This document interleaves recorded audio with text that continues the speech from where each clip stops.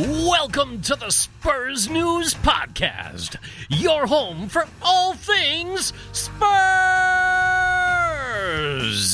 And now, let's join our hosts.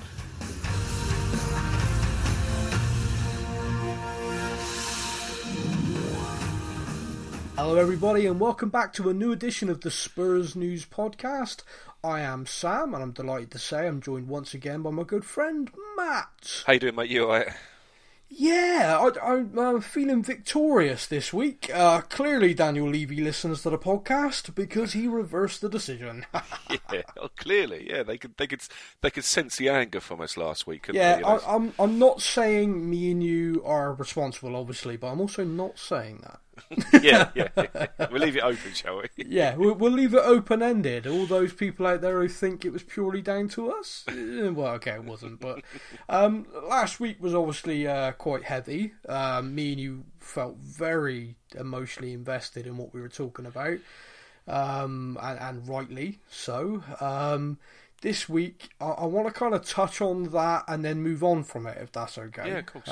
Because we did a vast majority of the show last week, and I also want to get to some fan questions because obviously last week, we were purely focused on this, and we got some others. So, obviously, the big news this week from Tottenham Hotspur is the reversal of the decision made by the club to furlough using the government scheme and not top up the wages of the staff, literally reduce their wages to 80% and let the government cover it. That has now been reversed. The club have announced that for the next 2 months, guaranteed, they are paying all staff 100% of their wages. I sent you the statement as soon as I saw it. I mean, our website, the Tottenham Hotspur website, crashed because of the amount of people trying to read it.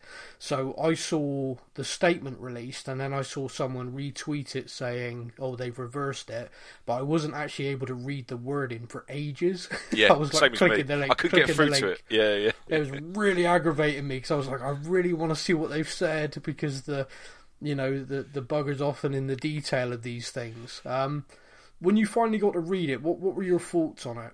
Yeah, it's funny you saying it because I was switching my phone from like Wi-Fi to 4G. I'm like, why is it not working? And I'm like, let's try another website. When that worked, I'm like, oh, I see the problem now.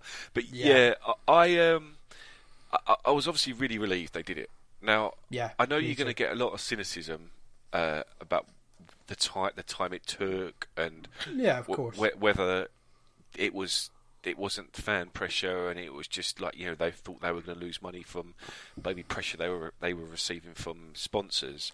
But I'd like to think that they did listen to us. I'd like to think they did.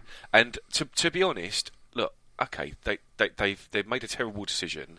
They changed their minds. It took them a while, but they did change their minds, and that's the key thing because there was a comment, I think, on our page, and someone was as angry as ever, saying that this clearly proves they don't care about the fans. And I said, look, if you imagine that there could have been two statements that could have come out. There could have been the statement that did happen, or there could have been they could have doubled down statement. Yeah, look, we've looked at it. We still think that it should stay as it is. Now that would have obviously increased the anger, I think, with people, and justifiably so, But they've changed their minds, and I think it's an important lesson. I think I could teach my children that sometimes if you make a mistake, if you're able to rectify it, then it takes a lot of courage to do it because you're admitting that you've made a mistake. People can make mistakes, and they could, in their mind, think maybe this is not a good idea. But to save face, I'm going to just carry on with that mistake, and like I say, you said double down on it. But they did. They changed their minds, and I take my hat off to them for doing that. It's interesting. People talk about the motivations in a situation like this where paying the staff and the staff having the money that they're contractually obliged to, etc. It's one of those situations where you look at it and go, the end result is kind of the important thing. They changed their mind. Those staff are now getting 100% of their wages. We have got what we, the fan base, were demanding. Now, the reasons why they got there, etc. I've got a bit of insight into this because A friend of mine actually works at the club on a contract basis as a scout. I think I've mentioned this before. I'm certainly not going to drop any names or anything. But the insight I was given is that the club were actually shocked at the level of anger from the fan base. Okay. And I can't quite make my mind up on this of how I feel about that, because it's kind of like, are you that much in your ivory tower, you know, you didn't realise that would upset people, or that the fans would actually care, or you know, or is it just a case of they were thinking to themselves, and also I've been in positions like this, so where you're so blinkered and you're kind of like, right, you know, all our income's being hit, okay, we got this government scheme, brilliant, that way we can save X, perfect, all those staff, you know, they keep their jobs and we cut that expense, brilliant, you know, what a good business decision that is.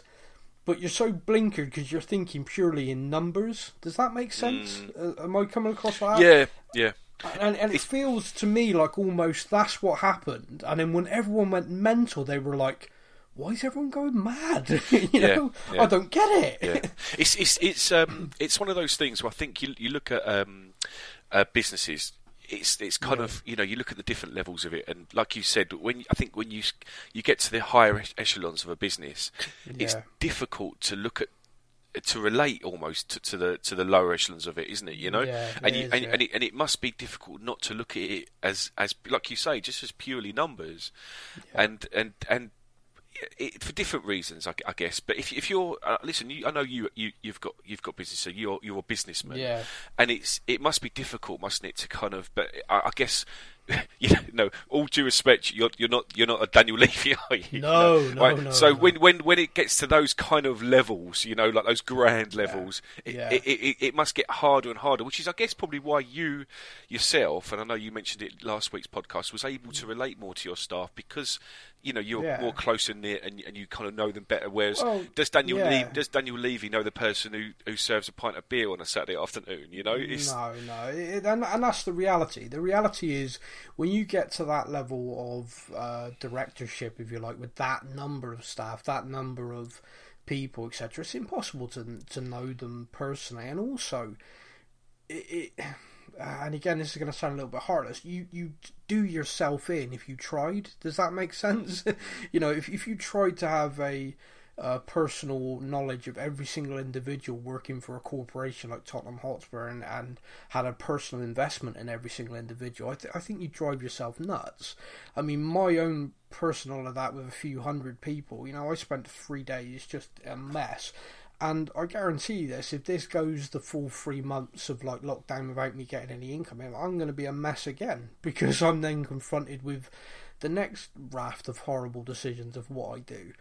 So to try and run a company, a corporation of that size, you do have to have a little bit of detachment.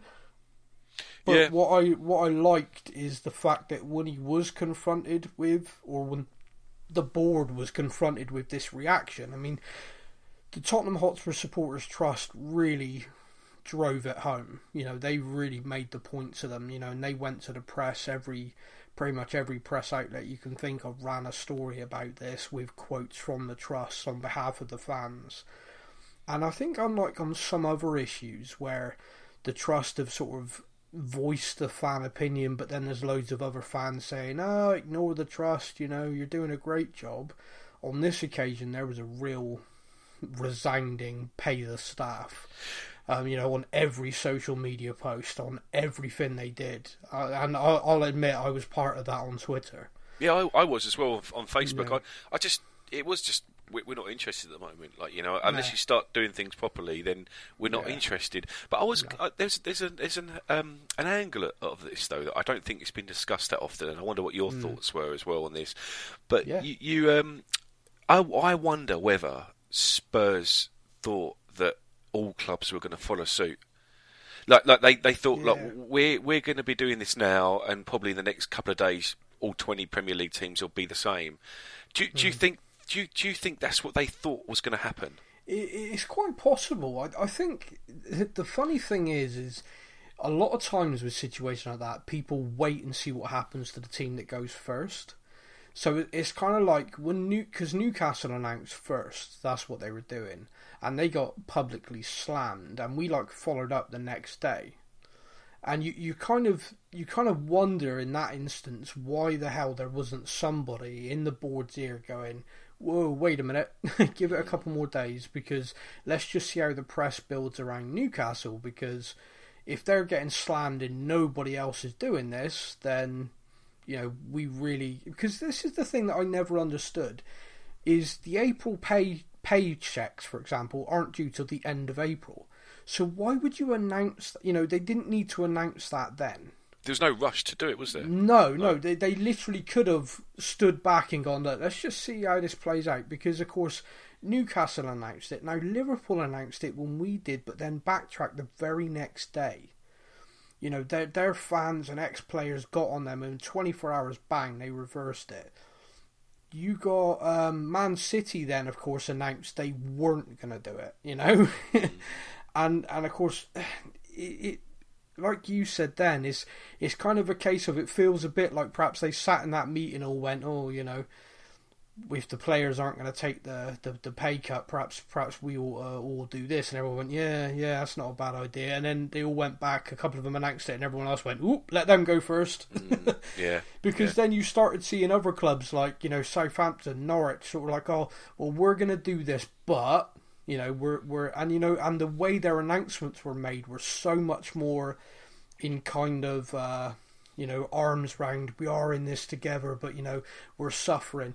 Because, of course, the other thing as well, when you do comparisons with the clubs, the problem Tottenham had, and it is just a timing problem, is we announced these monstrous record profits, and then the very next week we're saying, yeah, but we can't afford to pay our own staff. Yeah.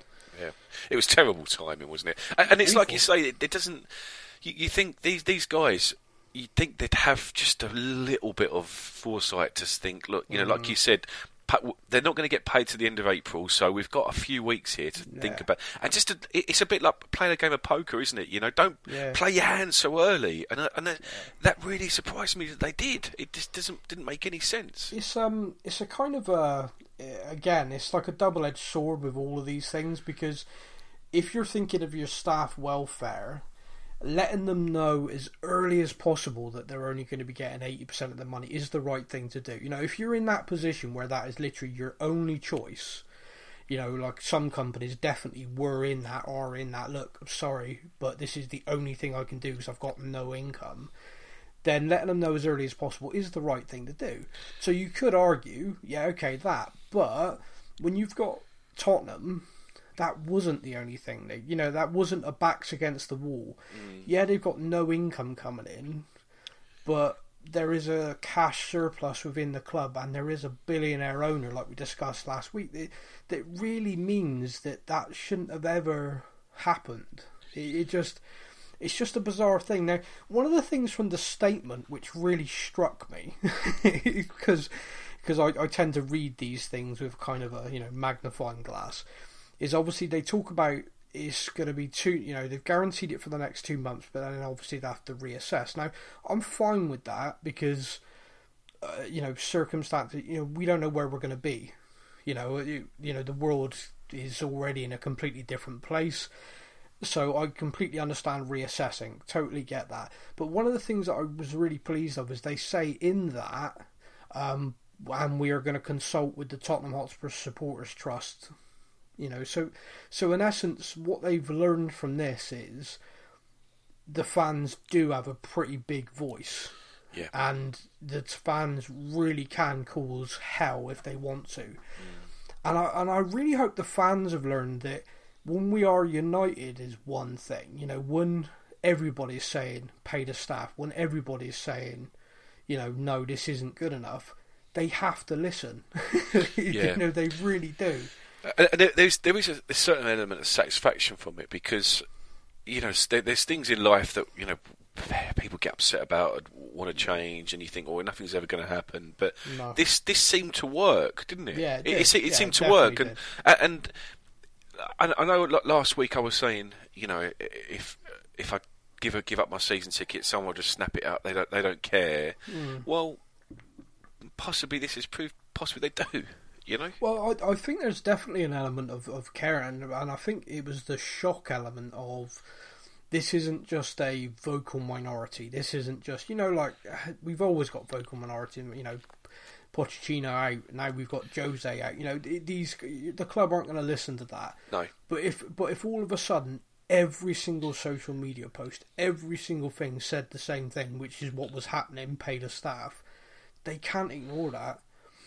From a business point of view, when your customers, again talking as a business now, are screaming at you about something, you have to act, because if you don't, you're literally taking away, when things get back to normal, you're taking away income.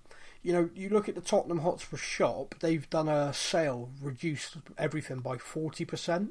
Yeah. And then there was a thing in what was it, London Standard, I think yesterday, they'd sold nothing in over a week. Yeah. And it was literally fans replying to every single thing that got sent out, or replying like, F off, pay your staff. Yeah. Or who's packaging these shirts up to send out? People who aren't getting paid, go away.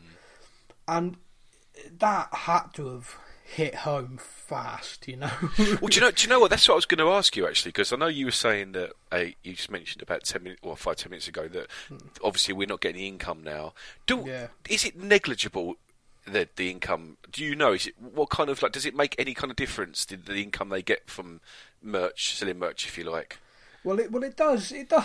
Yeah, I mean, it does, because obviously the club the club shop, for example, sell merchandise and make money from it. One of the big misconceptions with Tottenham or any football club is around shirt sales, because this is the one that always makes me laugh, because obviously people seem to think that Nike pay 20 odd million quid just for the honour of making our shirt. That's not it. They pay that because whenever they sell, they get the vast majority of that money. Right. With some clubs, they get all. Some clubs, they literally will get 100%. With Tottenham, we do retain some of the merchandising rights. So for every Nike shirt sold, I think Tottenham get about 5% or something like that.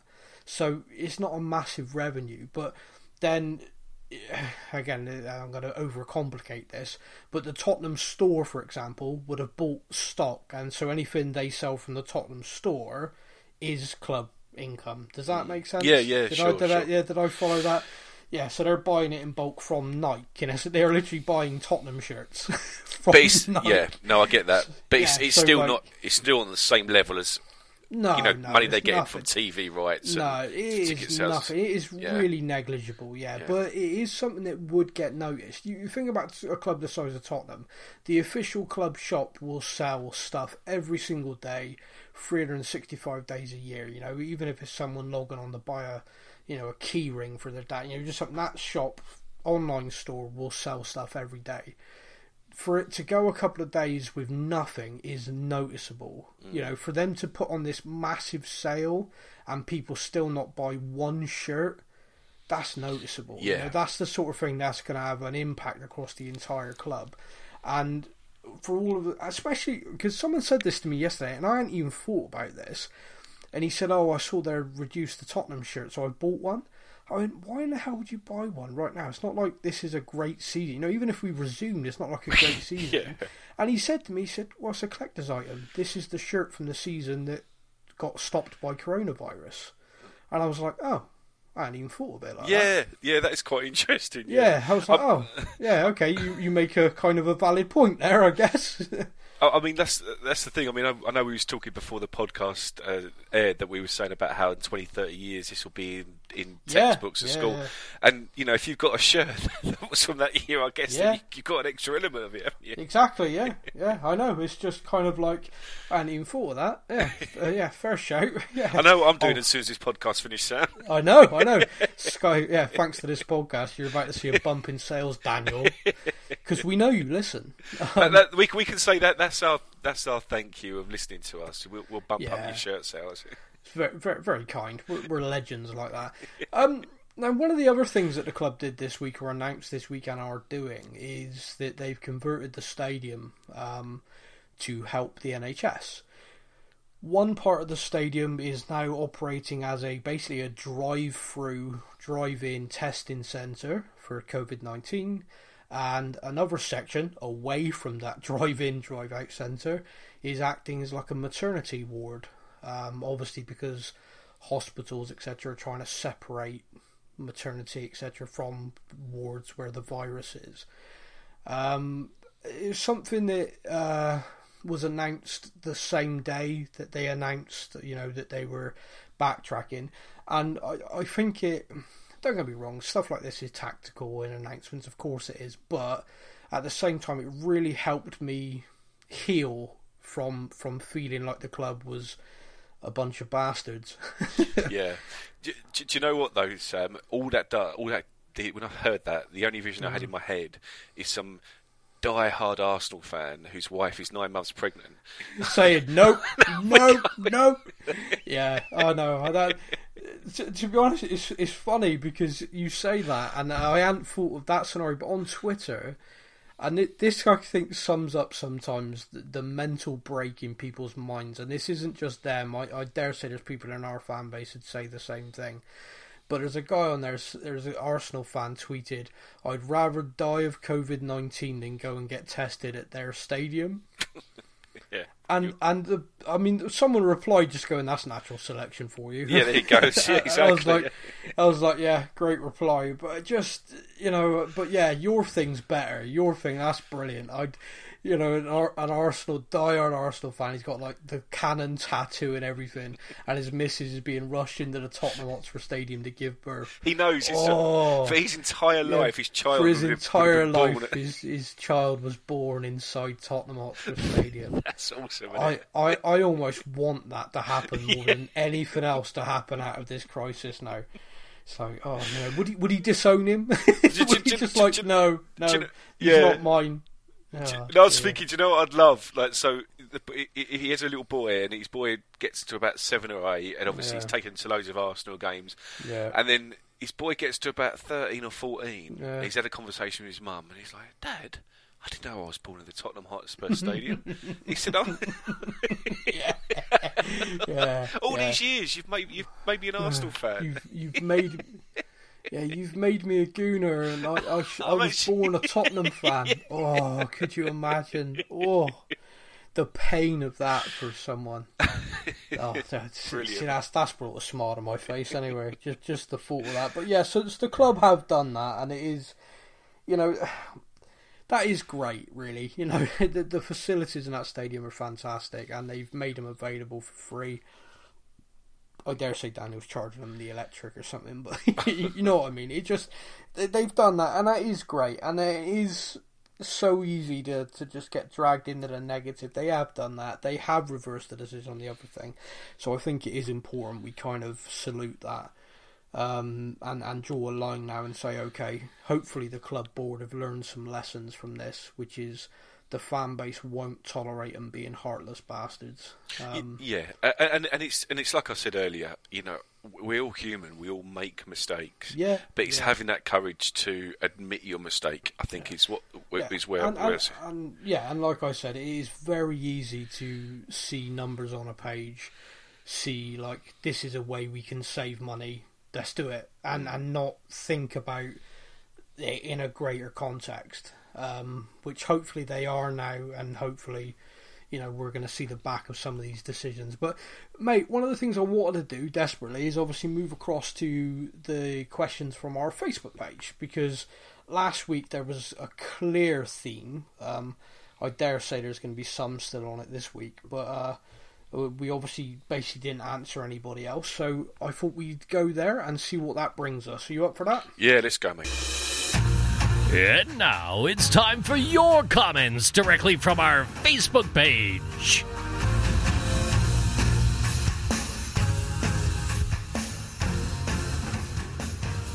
So on our Facebook page, you will find the question from Peter Robinson.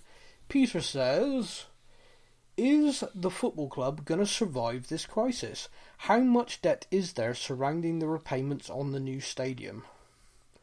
Oof. This is your forte. This is your forte, Sam. Oh, brutal! What a brutal one to kick off with. Are they going to survive? Yes. To be honest with you, at the moment, it's impossible to tell how big an impact it's going to have, because it's impossible to tell just how long this is going to last. It's impossible to tell whether the season's going to be completed or not, and it's also impossible to tell what financial impact the season not being completed will have, because all of this is up in the air. There's so much conjecture. For example, TV companies demanding repayment, $750 million from the Premier League. Will they want that cash back if the Premier League were to offer them an additional season to the deal? Probably not. The money's already been spent. An additional season would typically cost them a lot more than $750 million. So, that's one way that the clubs keep the money. Yes, it means there's an extra season on the deal, but boo-hoo, they can all live with that, no problem at all. So yeah, there's loads of scenarios, and it is really difficult to discuss the impact. With regards to the debt, the club, really fortunately now, basically rejigged all the financing on the stadium into sort of bond issues about 6 months prior to this crisis.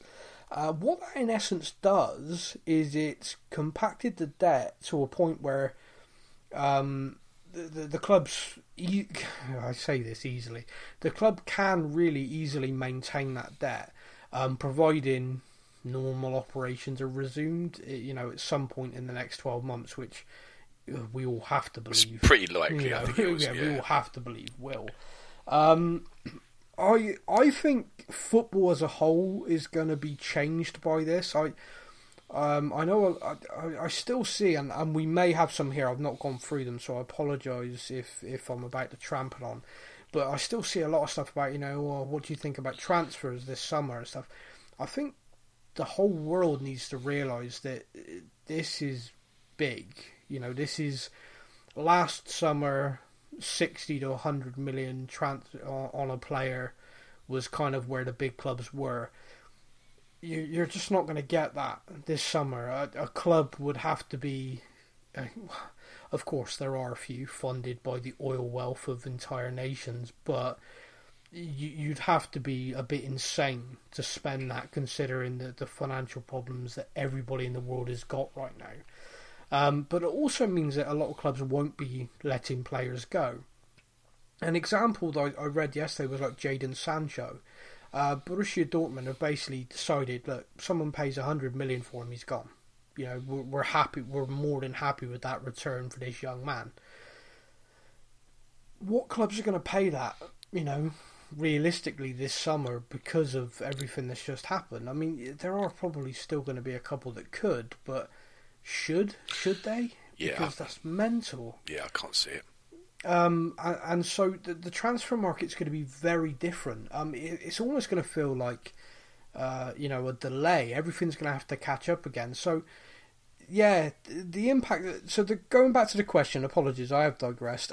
Is the club going to survive? Yeah, it is. I mean, the club's got enough money in the bank to service everything for up to 12 months. Obviously, the club needs to take measures and monitor things.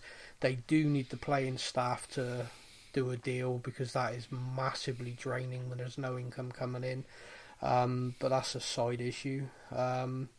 And yeah, they it's all there. They should be fine. I mean, the club is owned by a billionaire that, if he needed to put money in for short term to get them through, no businessman in the world wouldn't do that for a business like Tottenham.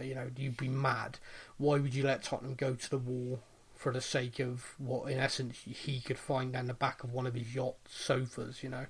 It just wouldn't happen. So the club is going to survive it. How the club looks, how the club operates coming out the other side of it's going to be interesting, because Daniel Levy's kind of doesn't like spending at the best of times. After this, I think any of us getting in to spend 50p on something could be interesting. So, yeah, we'll have to see where that goes. But thank you for that question. That was depressing. Let's hope the next one's more uplifting. Well, I don't know whether to read this out or not, but I'm going to because it's a bit self-gratifying. Aaron Jewell says, not a discussion point, but a massive thanks to the team at Spurs News for putting out great content, especially the last few weeks. Stay safe. Isn't that nice? That is nice, yeah. And to be fair, I mean, mate, you can take about 80 to 90% of the credit of that, mate. So thank you. No, I don't. No, it's a team effort. It's a team effort. If Dan wasn't doing what Dan does and Laura wasn't doing her pole dance and stuff, I mean, I feel really bad for Laura at the moment. I mean, she hasn't been able to work the pole for months. I mean, how's she living? How's she getting any income? Have they not got like a social distancing version of it somewhere? No, apparently. Just look from afar. Well, apparently her income's like made up about 80% of what's in her G-string at the end of the night, so people have to be able to lean in to put the notes in. So yeah, no, poor girl. I mean, I heard she might be setting up like some sort of webcam show thing, but I'll let her talk about that. I'll try and get her on next week. We'll see. When she listens to this, she's gonna batter me for that. Dave Merlin says, agreed, Aaron. I follow a number of Spurs Facebook pages, but this is the only one that seems to know just what's really going on. The others are simply clickbait to benefit the page owners and their advertising revenue, or mostly speculation sharing other media information, accurate or not. Do you know what? It's nice to see that, especially as well, yeah. Over recent months when I know we get a lot of people that get upset about us posting things that they're not specifically interested in, you know.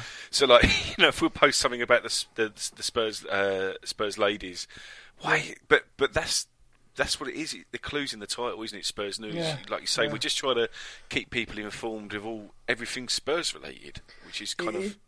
You do think that would be kind of clear, yes, but no, it has been a struggle for a while. But yeah, reading those comments really gave me a lift over all things, so I really appreciate people taking the time for that. James Hogan says, a really passionate podcast last week about the club and its directors, etc.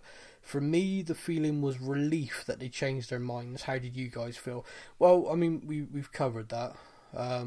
But yeah, I think relief's pretty fair. I think relief, and then a little bit of, from me anyway, relief and a little bit of satisfaction that they're not the heartless people I feared them to be. They have done the right thing. What about you? Yeah, the same. The relief was there because, look, I genuinely, I wasn't just saying it just to kind of be flippant or to kind of make a point. I was thinking, how can I give up my season ticket? I was looking into it. I was like, I don't want to I don't want to watch them anymore. And I remember you saying you had 0% interest in watching a club, and that's exactly how I felt. And look, don't get me wrong, it's not. I've not now instantly switched to like the love sort of flooding back, but at the same time, no. But at the same time, it's like, look, they've done the right thing now. So look. Like you said, we can move on from it now. They've learned from it. We've learned from it. It's one of those things that if something similar happened again, you'd be like, Jesus Christ, this club, they just don't get it. But if going forward, they'll bear these kind of things in mind, and bear in mind that they seem to be taking the fans' views on board, then that's great. That means not only have they learnt from it, but they've changed going forward as well. So and I agree. That's the key thing. Is kind of what happens going forward from this. And like I said in their statement, they talk about how they're going to, review the situation in 2 months and actively engage with the supporters' trust. I get that you're not going to release to the public, this is the exact financial information and why we're making this decision, but you can, be a bit clearer, not just, we're doing this. You can say, look, we've reviewed this after 2 months because we still have no income because of this. We are now going to have to use this scheme, and this is what we're going to do, and this is why. I think people will be far more forgiving and far more understanding with clearer communication and rationale, rather than it just feeling like, hang on a minute, you made 180 million and now you're doing this? Come on. Stefan Cruz Alvarez, or Step In Stefan, the super sub, says that Wanyama interview. Have you seen this? Mate, I haven't. No, it's crossed me by. Oh God, okay. So yesterday I get sent a message from Stefan, and he says, I love Wanyama calling out the fake news on Twitter. And I was like, what fake news? What are you on about? So I thought, I'll have a quick look. Basically, Wanyama was retweeting an interview he did with The Athletic. Now, Stefan probably doesn't subscribe to The Athletic, so he hasn't clicked on the interview. All he's seen is that Wanyama's called it paranormal activity or something like that. So he thinks Wanyama's saying this is all made up rubbish, because the headline is kind of a bit jaw-dropping when you read it in isolation. The headline is basically Wanyama was furious not to be picked in the Champions League final. Right. Now, to any Spurs fan who watched Wanyama play in his final season with us at any point, to say that he wasn't picked for the Champions League final, we'd all pretty much go, well, duh. Yeah, there's reasons. Well, yeah, of course he wasn't picked. I was amazed he was in the squad. So to hear his version of this, and in the kind of Wanyama tinted glasses view on the world of how he says he was fully fit at all times, how he says his performance levels hadn't dropped in this interview, how he feels the club ignored him, and how he feels he was treated unfairly, trained just as hard as everybody else. It's kind of it was kind of funny, to be honest with you, which is not what it's meant to be. This is a guy who's done an interview where he's basically talking about himself as if he was still at that same level. He doesn't seem to acknowledge at all that knee injuries made a massive impact on him. He seems to just be of the opinion that he came back from those injuries and the club treated him like crap. I'm like, no, dude, you weren't the same player. And when we sold him, like, I had this real kind of outpouring of love for him. This kind of, the guy came in, was amazing, got injured, sadly could never recover from it. But best of luck in Canada, the MLS. Because what a great guy you were for us prior to the injury, and now I've just read this interview and I'm cracking up. It was ridiculous. The guy's view of I should have been playing in the Champions League final alone is just hilarious. But did you think not part of his thinking would be that, look, and I mean this with all due respect, okay, but like you say, he's playing in Canada now, isn't he? Yeah. Right. Now, like he should be in the prime. I mean, officially age-wise, he should be in his prime. I mean, like whether that. But so really, if he deserved to be in the Champions League final, if he came back and he was the same player that we saw, at the beginning of his career, then you would have had half the Premier League knocking on our door, and we would have been batting off 40-50 million pound price tags, wouldn't we? Just a bit, yeah. The fact that there's a club in Belgium fighting it out with his old club Celtic for the smallest amount they could possibly pay, and he ends up in Canada. Surely that would give him a bit of an insight into the player he is now. Surely. No? You'd think, but it would appear that sometimes players get within a bubble of themselves. But what shocked me the most, right, and this just had me rocking, the comments. There appears to be this, like, Flat Earth Society level conspiracy theorists that think he's right. Jesus. I'm like, what are you on about? I mean, I don't know whether perhaps it's just Kenyan football fans who are like, he's worshipped. Yeah. So perhaps, if he says I was fully fit, they're all going to go, yeah, he was. Damn you, Tottenham. It's a little bit of bias there. Yeah, but Jesus, I just could not get over it. So Stefan bringing up that interview, if you can find it, if you're a subscriber to The Athletic, go find it. There is some good stuff in there. He talks about, coming to English football, being in Scotland and stuff like that, and how he'd like to play for Celtic again, maybe, because, he loved it there. But, yeah, just... It is funny. Do you know, talking about it, kind of, it kind of links in, I guess, with the kind of the odd interview. Did you ever know the reason why he was clutching a can full of spaghetti when he like, what was that about? Yeah, I do know. So basically, when he first joined Twitter, He treated Twitter like literally verbalizing whatever was on his mind. Like you see some people's early tweets and you're just like, what was going through your mind when you tweeted that to the world? And one of the things is, when he first came to Britain, he'd never had spaghetti in his life. So he tweeted, just ate spaghetti, loved it. I was like, this is amazing. What is this stuff I've just been fed? And because of that, it became like this thing. Wanyama loves his spaghetti. So when he signed for us, the social media team got him posing with a load of spaghetti. But yeah, it was bonkers. But yeah, I mean, the guy was great for us. And I will never forget the 2 seasons where he was arguably the best defensive midfielder in Europe. He was just phenomenal. Yeah, he was. And also as well, I don't know if you saw... I'm not sure if it was the Tottenham official Tottenham page, but one of the social media groups posted this video of these 2 lads that basically recreated about 10 Spurs goals. Did you see that? Oh yeah, loved it. And one of them they recreated was Wanyama's goal, and when I saw because obviously they showed the actual goal itself, and I'm like, I've forgotten about that, man.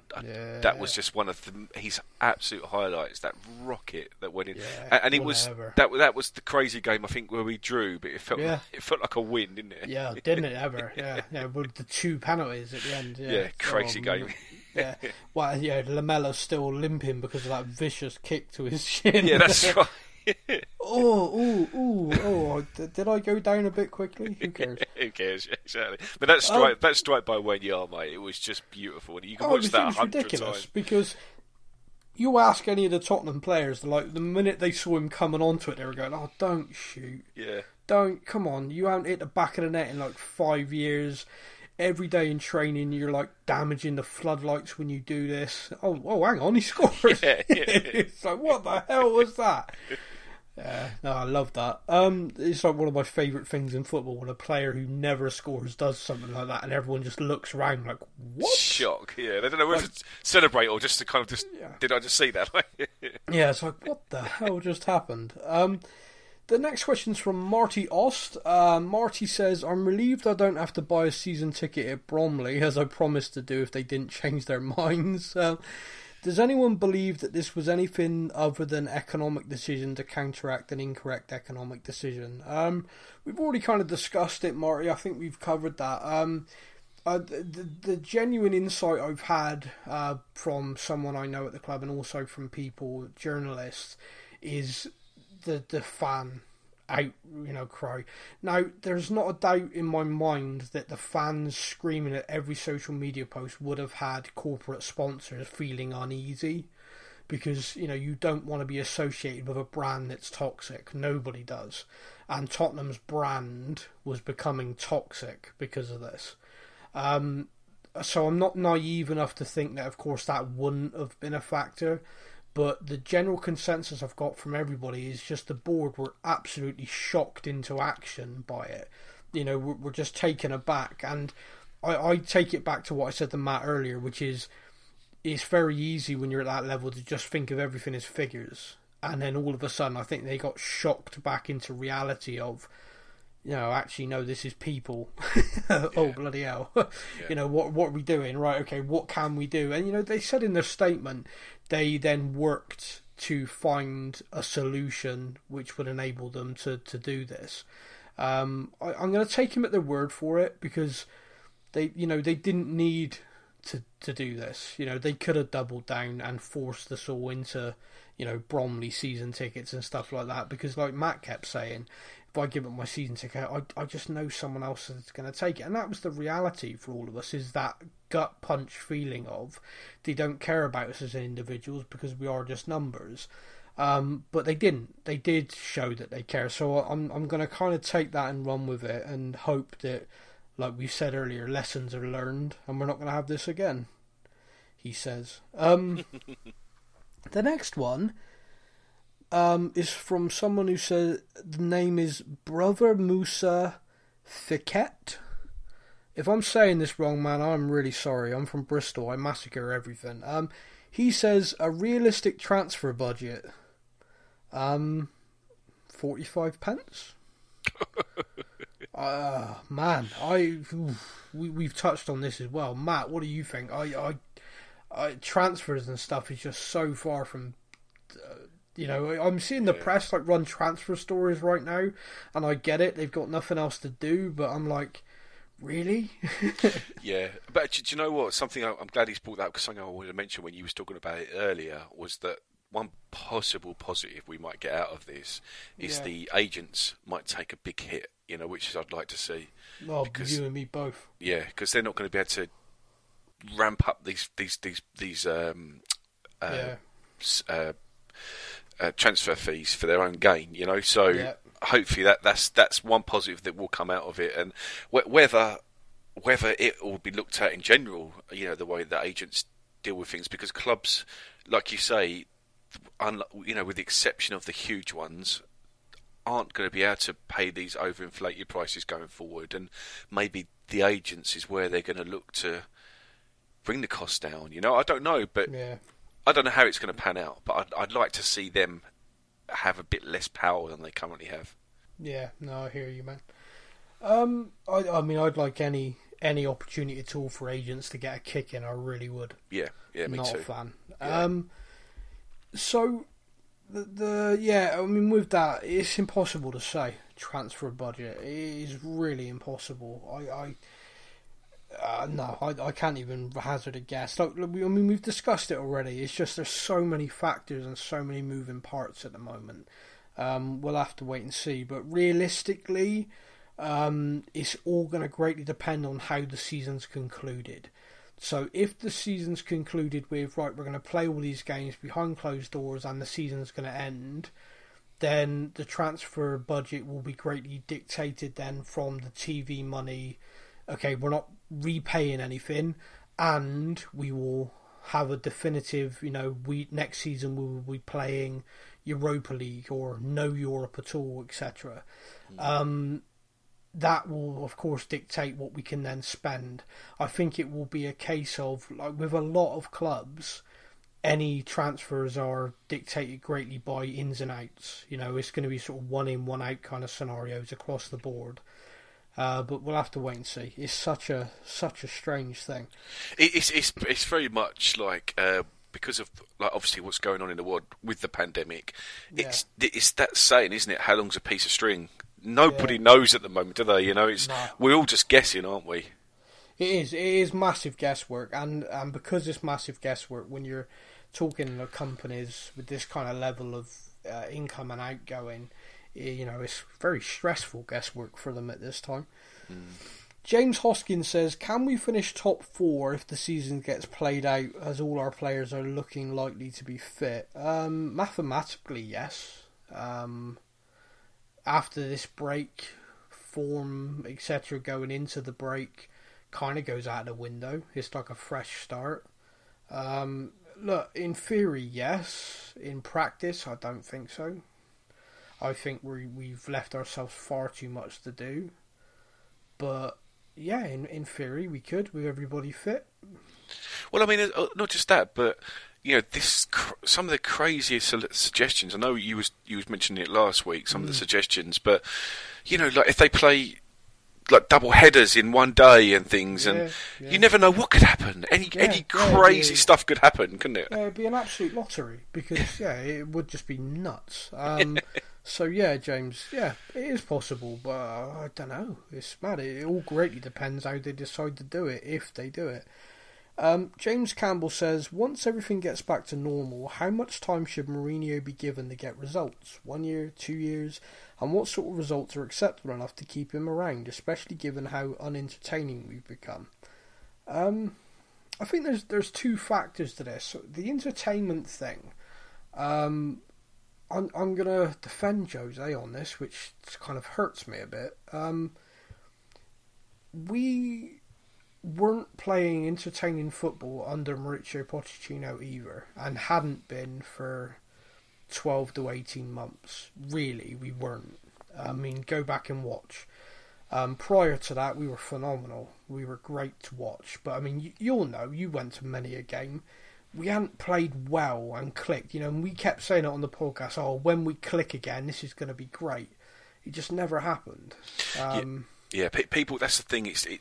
The brain's quite clever at tricking you into things, and what it does with a lot of us, it does with me, is I think, right, Pochettino, and then my mind goes to those years, like you say, when we were second, third, we was fighting Leicester for the title, we was playing the old White Hart Lane, but like you say, we forget that the last few months to a year of Pochettino's tenure was awful, wasn't it?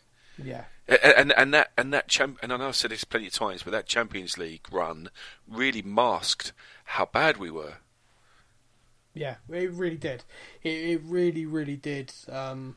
We weren't playing well. We were still picking up the results every now and again, but we weren't playing well.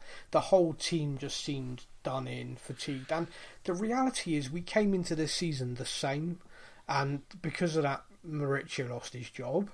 And because of that, Jose has inherited that. And I think it's very difficult to judge him, his tactics, what the team are going to play like, until he's given the opportunity to turn it into his team. How much time anyone should be given. I mean, I'm always a believer that if you hire someone, you're paying them that amount of money, you don't make snap decisions, because it doesn't make sense to do that. The guy's literally won stuff at every single club he's been at. You have to listen to him. You have to say, okay, what do you need to achieve that here? And give that to him. Because if you don't, then what was the point in appointing him? Exactly, yeah. It's like I'm seeing a lot of people obviously talking about Harry Kane going. But yeah. My view is, with Harry Kane, is he knows that, like you just said, Mourinho's a winner. He's won everything. Yeah. And if I was Kane, I would say, look, I'm 26 now. I'll give you a year. If you're showing that we're going to win a trophy soon off, we win one next season, then by all means, sign me a new contract. But if we have another year of the same old shit that we've had, then that's it. I'm off. I'll be 27. I'll still I'll be in the right prime of my life. Spurs will still be able to get a huge fee for me. But I feel like we, not just Harry Kane, but we as fans should give Mourinho a year, because look, there's a lot of people saying he's gone stale. The football's overtaken him. All this and that. I'm not a believer. No, but at the end of the day, the guy is a serial winner. That you can't get around that. So this is I think what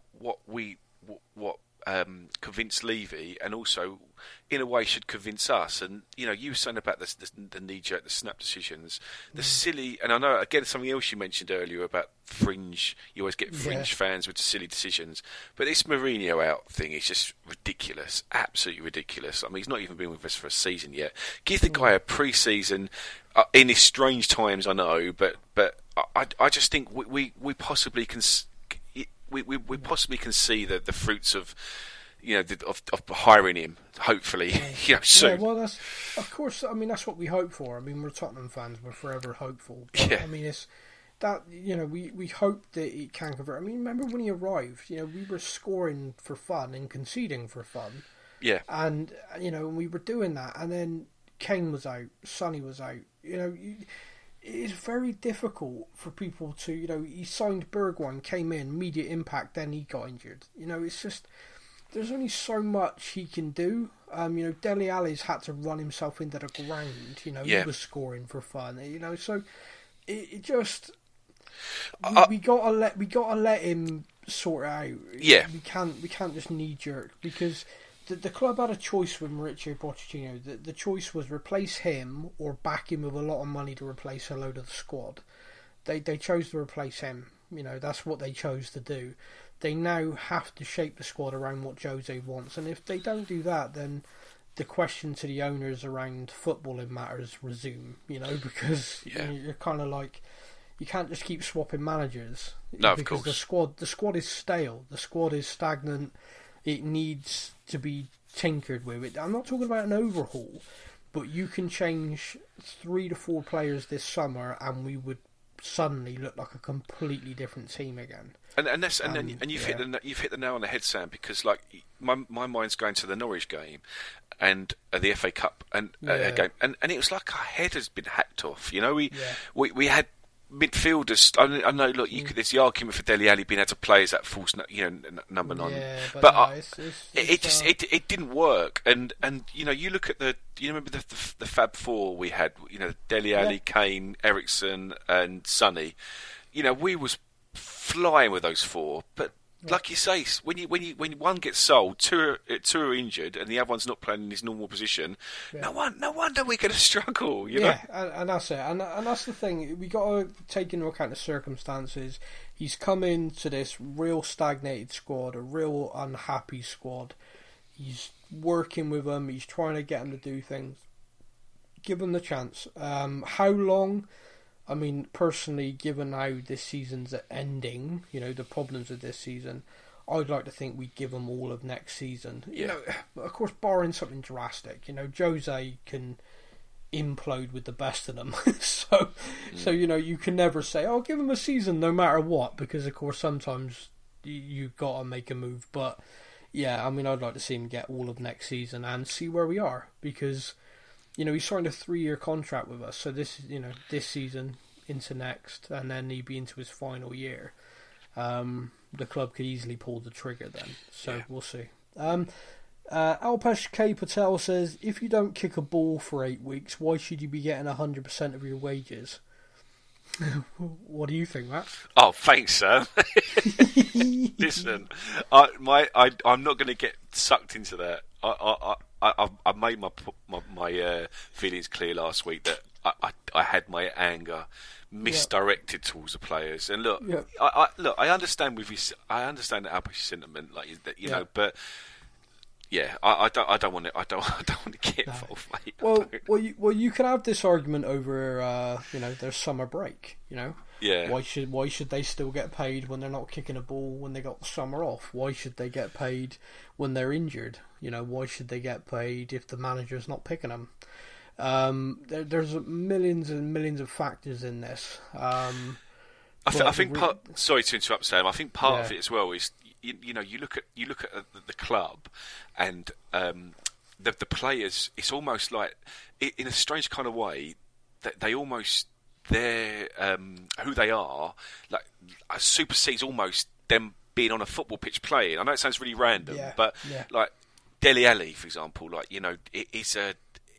Kids look up to him, he goes on social media and he's this really cool dude that that fans look at, children look up to, and he's a Spurs player, and that fact alone means that we need to be paying him a certain amount of money for this superstar player, full international, to be at our club, So it almost not completely, but it almost means that them being on a pitch playing football. Yeah.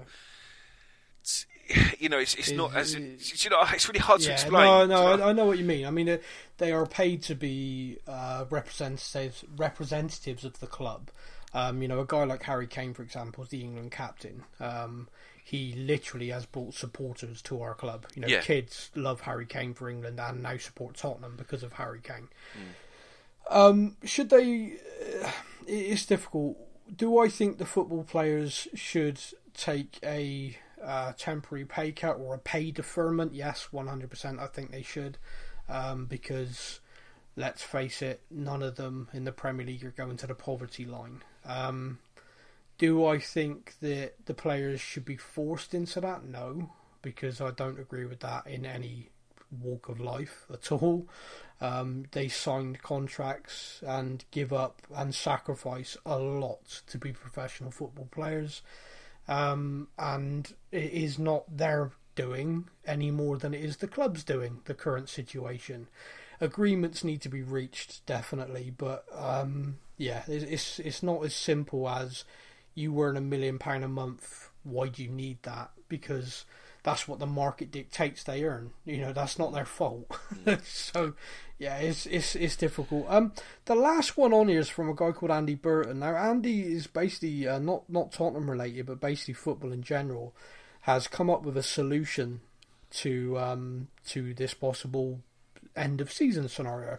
So I wanted to read it to you in full and just get your opinion because I read this earlier on. You ready? Yep, let's go.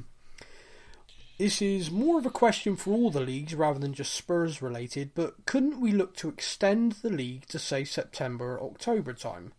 Then have a 2-month break, start again in December and have a December until November season in 2021. This would allow for the Euros to happen, like mid-season in the middle of it. Do the same again in 2022, and then we arrive at the end of the season in November for the World Cup that year, which will start in November-December in 2022. That means that Euro 2020, which is now 2021, would happen mid-season, but it would also mean that we'd have facility in place for further lockdowns in space, etc. What do you think? I think it's overcomplicated. So. What do you think? Well, it's one of those things that you look at and you go, yeah, that's logical. Right. Yeah. That's logical. That makes sense. The issue, actually, Andy, I've seen that. I don't know whether, Andy, you've seen it elsewhere as well, but I've seen that as a suggestion circulating for a few weeks. And there was a journalist, and I desperately tried to find the article, but I couldn't, who actually answered that theory. One of the biggest issues you'd face is there are certain agreements between sports. Like, so for example, football. One of the things we've got about playing league football in the summer is there is an agreement with cricket that football season, rugby season, is different to the cricket season. So fans of football teams are going to go and attend their cricket match. If you see my point, that makes sense. Yeah. So there is agreement, and around the world, all the different leagues, different countries, there are loads and loads of agreements in place around when games can happen. The other one around it is massive: is policing. Policing of football games is huge. For this country alone, is huge. And the season designated, there are officers, etc., who basically make up their overtime, make up their hours. In essence, there are some officers who literally work for the football games. And if that's all changed, then people's hours is massive. There are so many factors. Forget about TV contracts, sponsorship deals, player contracts, when they when they expire. It's huge. There is so much to it. You need to get back to the season as they are set as soon as possible. Back to the normal. I completely get when the World Cup happens, it would be kind of perfect to adjust the season to get to that point. But there are just so many financial factors and agreements that would need to be renegotiated. I think they're all just desperate to start the next season on time. Yeah, I think that's my thinking as well. That I know again something we mentioned before, but as a Spurs fan, I'd be happy to see the season voided. I'd love it. You can't get away from it, can you? I mean, it'd be great. As Spurs fans, it would be great to have the season voided. But even if they did like I said earlier, some kind of summer festival of football and played them all over 2 or 3 weekends or something like that. But me personally, I think it next season needs to be started on track normally. Because I think if you start tinkering with the next 3 or 4 seasons, to me it just doesn't make sense. I mean, and like you said, there are so many different factors that could play into it. It's easy, isn't it, just to look at it as games of football, but like you said, there's so many different things that come into play, and there's entire industries that depend on the football games being. I mean, like there was. I know, like I always think of America because I know they have like really big. Like they'll play their baseball and their NFL, and they'll play their all different parts to get the maximum. But I remember seeing a tweet from somebody saying that chicken wings, like a company that sells chicken wings, they're almost going to go into administration because they used to sell them for a certain final of a sports event, and everyone would have beer and chicken wings, and because it never happened, they never sold any. No. So it's even bizarre things like that. It's massive. I mean, you look at it in America again. There was a secondary football league began called the XFL. It's the second time they've tried to launch it as kind of like a alternative to the NFL, and they've just gone bankrupt. They've had to file for bankruptcy because obviously with no games, they've gone. They don't have the financial security that the NFL has. So yeah, it's a mad time, and I think it's all changing rapidly. I mean, by the time we talk this time next week, things could have all changed again. I mean, there's a Premier League meeting tomorrow, Friday, the 17th of April. And in that meeting, apparently there is going to be a discussion, according to a lot of leaked stuff from chairmen to the press, around the club saying we need this season to end by the end of June. It has to be, no matter what solution we come up with, because they're getting a lot of lawyers and a lot of player agents and stuff coming on about the contract situation. FIFA said, just extend them. And then the world's employment bodies have all gone, yeah, that's against the law. Just not going to do that, Yeah, that's just not legal. You cannot force people yeah. beyond their contract term to extend it. You can't do it. And some transfers are already arranged. Some players, 30th of June, they move from one club to another. It's already done. Yeah, so if the season gets extended past that, it's going to be a disadvantage to the club who loses that player. So and an advantage to whoever gets him. Yeah, sure. It's a mess. It is a mess. Yeah, and also, like I said as well last week, with the players, they're going to have they can't if they say. If everything gets eased, for example, at the beginning of May, or these players can't go right. Let's play in a week's time. They're going to have weeks and weeks of getting back their fitness back and getting. You can't just go back to playing football the next week once it's all sort of calmed down. There needs to be almost like a pre-season period, doesn't there? Yeah, it does. Yeah, but yeah, I mean, we'll see where we are this time next week. Because at the moment, it feels like it could change daily. Who knows? But, mate, we'll call it there. Thank you so much for joining me again this week. Big thank you to everybody for listening. Everybody who's taken the time to reach out to us with a message as well. We do really appreciate it. There was those comments on this post and a couple of messages we've had thanking us was much needed and gratefully received. So a big thank you for that. We'll be back again next week, and who knows where the world will be then. But hopefully we're all going to still be well. But I'll speak to you again next week, mate. Yeah, take care, Sam.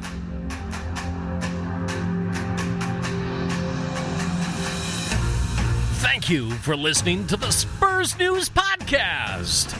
Be sure to join over 50,000 other Spurs fans on our Facebook page at Spurs News. Until next time, come on, you Spurs! And remember, to dare is to do.